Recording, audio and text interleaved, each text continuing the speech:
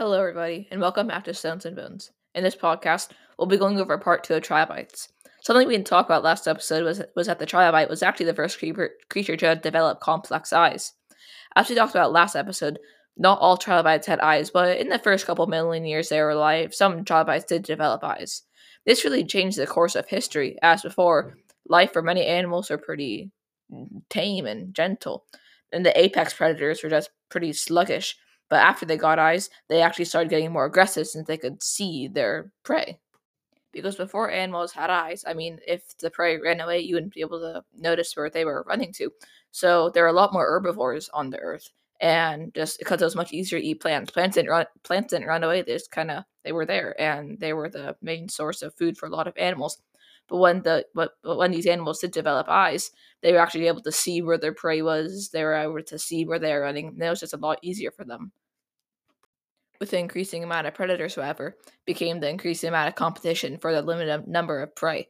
This caused animals to want to evolutionize to get more offensive techniques, and so this caused kind of an evolutionary race to get arms, something that could really help them hunt. Anyways, the reason that we're actually able to see the evolution of eyes is because the trilobites fossilize very well, so we're able to observe and get as much information out of the eyes as possible. And it wasn't the other animals that just hunted with their eyes. The trilobites hunted themselves. They didn't hunt anything big. They just normally hunted small creatures like worms on the floor of the sea.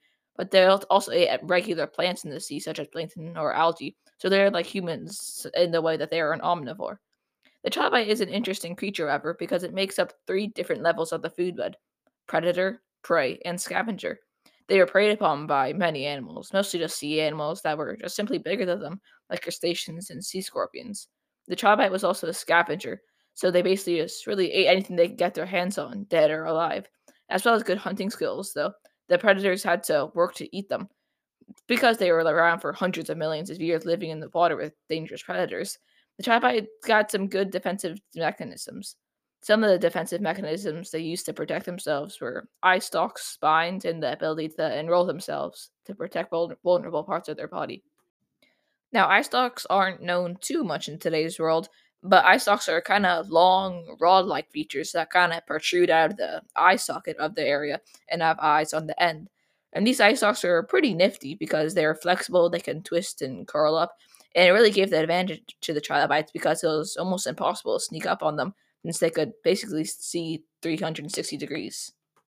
While only a certain number of the 20,000 different species of trilobites had this feature, the ones that did were really prepared for defense. Another thing trilobites did to protect themselves was roll up into a little ball, kind of like a roly-poly.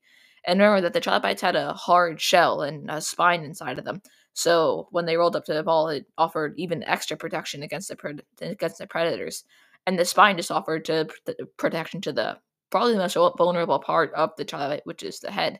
And with their head protected, the animals, really the predators, really had to want the trilobite to get through them.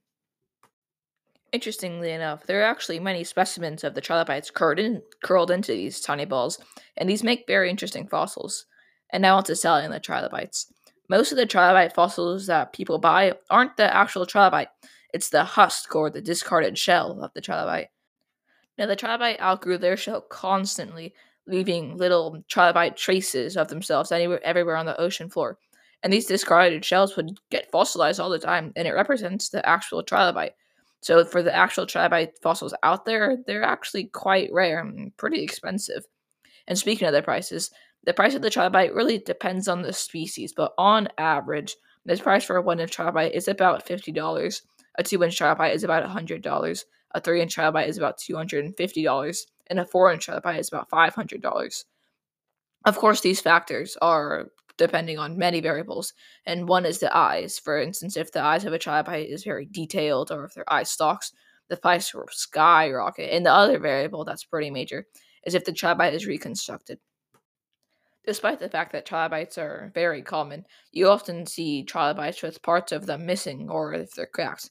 What many people do is they artificially add those parts on, or they glue the trilobite back together. And sometimes they tell you, but sometimes they don't. And really, that's one of the major things that you have to look out for on trilobites. But we'll talk about that shortly. The sizes for trilobites, however, are really all over the place, from just a millimeter long to the largest one in the world being 28 inches long. And that's only the largest complete one. Imagine all the broken, non completed ones that are even larger, like maybe 30, possibly 40 inches. And the color for these trilobites are pretty much different shades of brown. They don't really come in two exotic colors. And the trilobites are found in all seven continents because of the separation of Pangea. But the most common places to find them are in the mountains of Western Canada, Eastern Europe, and the deserts of North Africa because the fossils are just so well preserved in the hot desert. Now back to what I was saying. The major thing you have to look out for on trilobites is their reconstruction of them. Some tricks to see if they're fake or if they're reconstructed is to look for air bubbles on trilobites.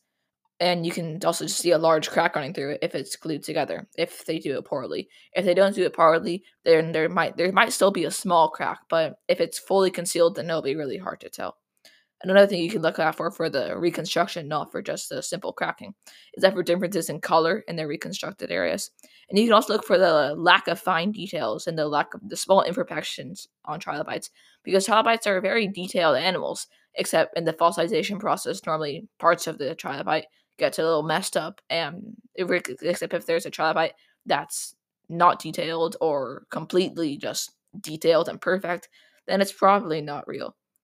Well, that'll be all for today. Thanks for listening. And then in the next one, we'll talk about gold.